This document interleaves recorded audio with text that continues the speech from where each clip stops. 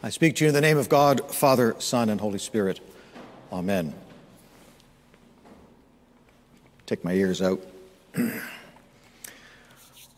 John's Gospel is one of my favorite Gospels.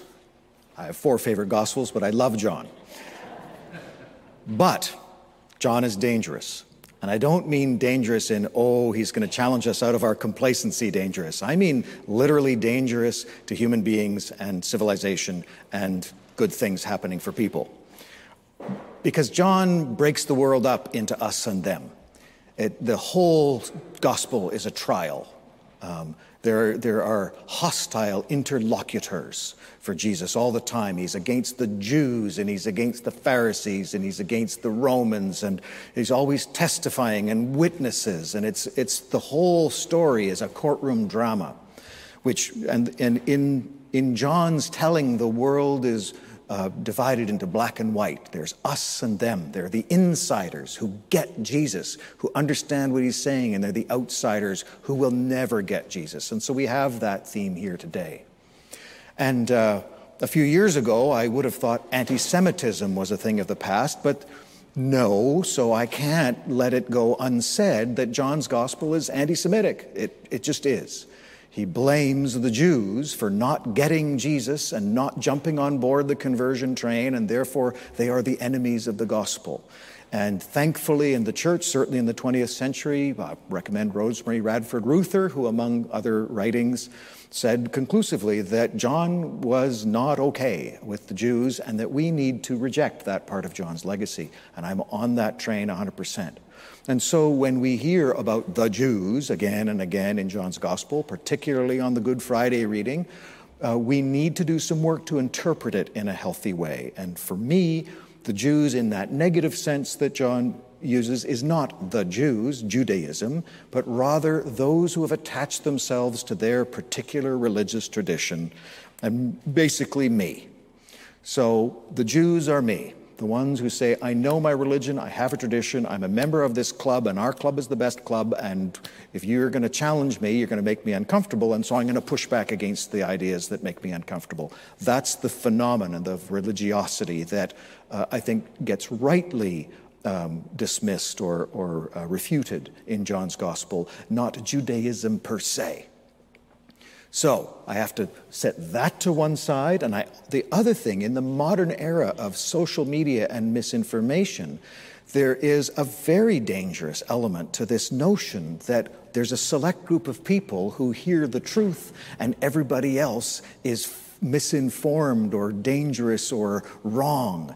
And, you get this kind of attitude in the Matrix, where even if you're innocent, you're an unwilling participant in the Matrix, and you could turn into an agent at any time.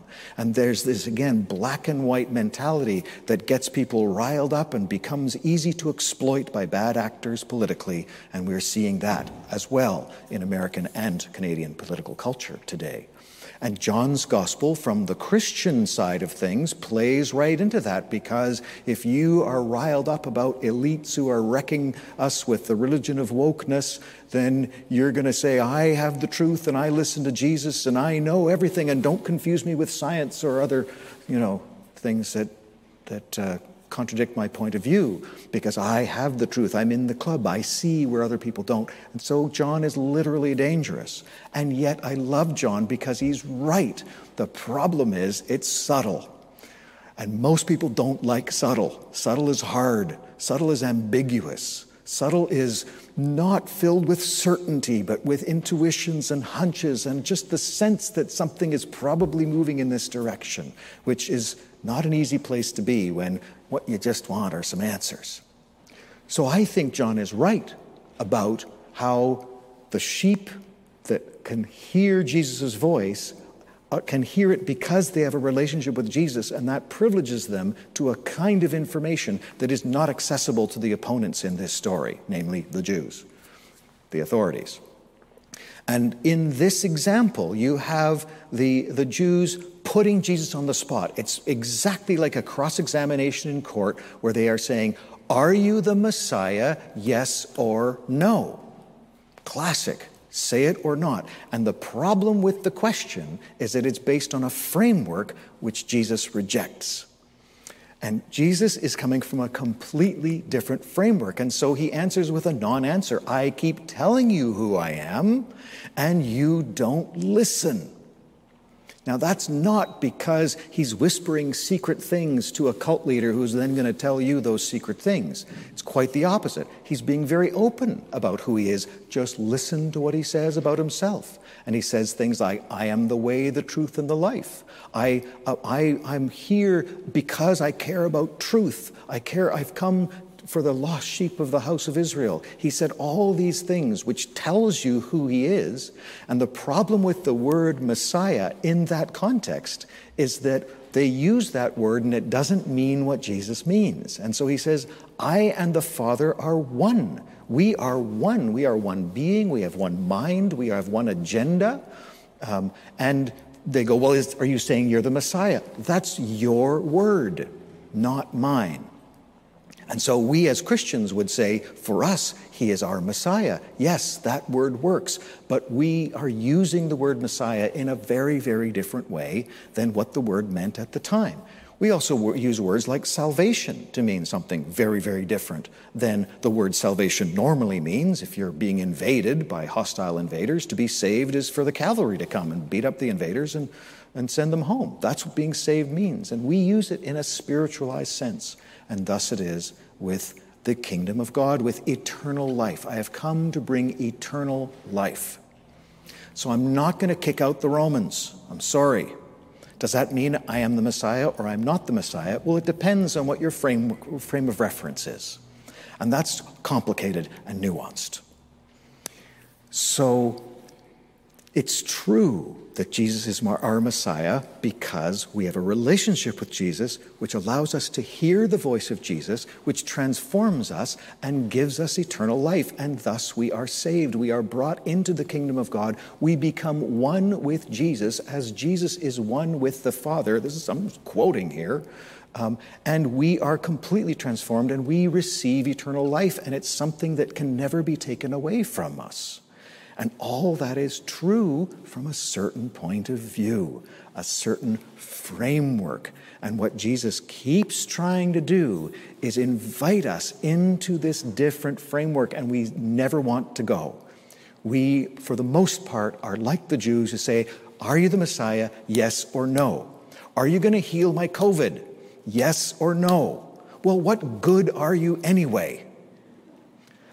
How many Christians survived Mariupol compared to non-Christians? Is there a statistical difference? If there isn't a statistical difference, what difference does it make? Why be a Christian? Why aren't you saving people in a way that makes sense within our frame of reference? And Jesus keeps saying, that's not my frame of reference. You were made mortal. You live, you die. You get sick, you have joys, you have sorrows, you have triumphs, you have failures. This is the journey that we were gifted with as children of God. And what Jesus does that brings us into eternal life is changes the frame of reference within which we interpret what we are experiencing. So from our frame of reference, which is eternal life, which can never be taken away from us, we evaluate our experience from a completely different way, which transforms who we are and it transforms our experience of what we do. So from our frame of reference, for example, Brother Lawrence, who did nothing but wash the dishes in his monastery for his whole adult life, led an exemplary and beautiful life. Well, what difference did he make? He did nothing. He washed the dishes. He probably didn't save the climate. So it's probably part of the problem, not part of the solution. What kind of dishwasher detergent did he use? So what's the frame of reference, right? But from the frame of reference that Jesus offered was he in his place, loving what he was doing and who he was with every minute of every day? Yes, he was. And so that is the life to which we must aspire. Whatever it is we are doing, how are we evaluating it? Are we evaluating it based on what political difference we're making, how much we're saving the world today or tomorrow or the next day, or what we are doing to give our grandchildren a future? All that, I'm not saying all that's irrelevant, but I'm saying that's not our framework. Our framework is, who are we today? And what are we doing today? And yes, we know all these things, and I'm going to mangle a quote now deliberately. The Heavenly Father knows you need to care about all these things. But that's not our frame of reference. Our frame of reference is we're on a journey with Christ through this temporary life. And this temporal life participates in eternal life, but it isn't eternal life. It's intertwined. It's subtle. I'm dodging bullets here. You may not notice, but I'm trying to dodge bullets because I'm trying not to say that this life doesn't matter, because it does. It's not like there's pie in the sky when you die and the only things that matter are heavenly things and earthly things don't matter. That's not true. But it's the frame of reference within which we interpret the earthly things that changes everything. And a big part of the context of my thinking right now is what to do about this sense of doom and gloom that all of us who are paying attention to news and current events have. We thought that international wars of aggression were over. We thought that authoritarianism was a thing of the past and democracy, the end of history. Woo! We thought that we were progressing towards a more evolved state of human nature and politics and relationships. And here we are. And so it's easy to get very despondent about the future. And where my instincts are, I'm not proclaiming this as if this is settled or that I've nailed it down, because I'm searching for it like you are.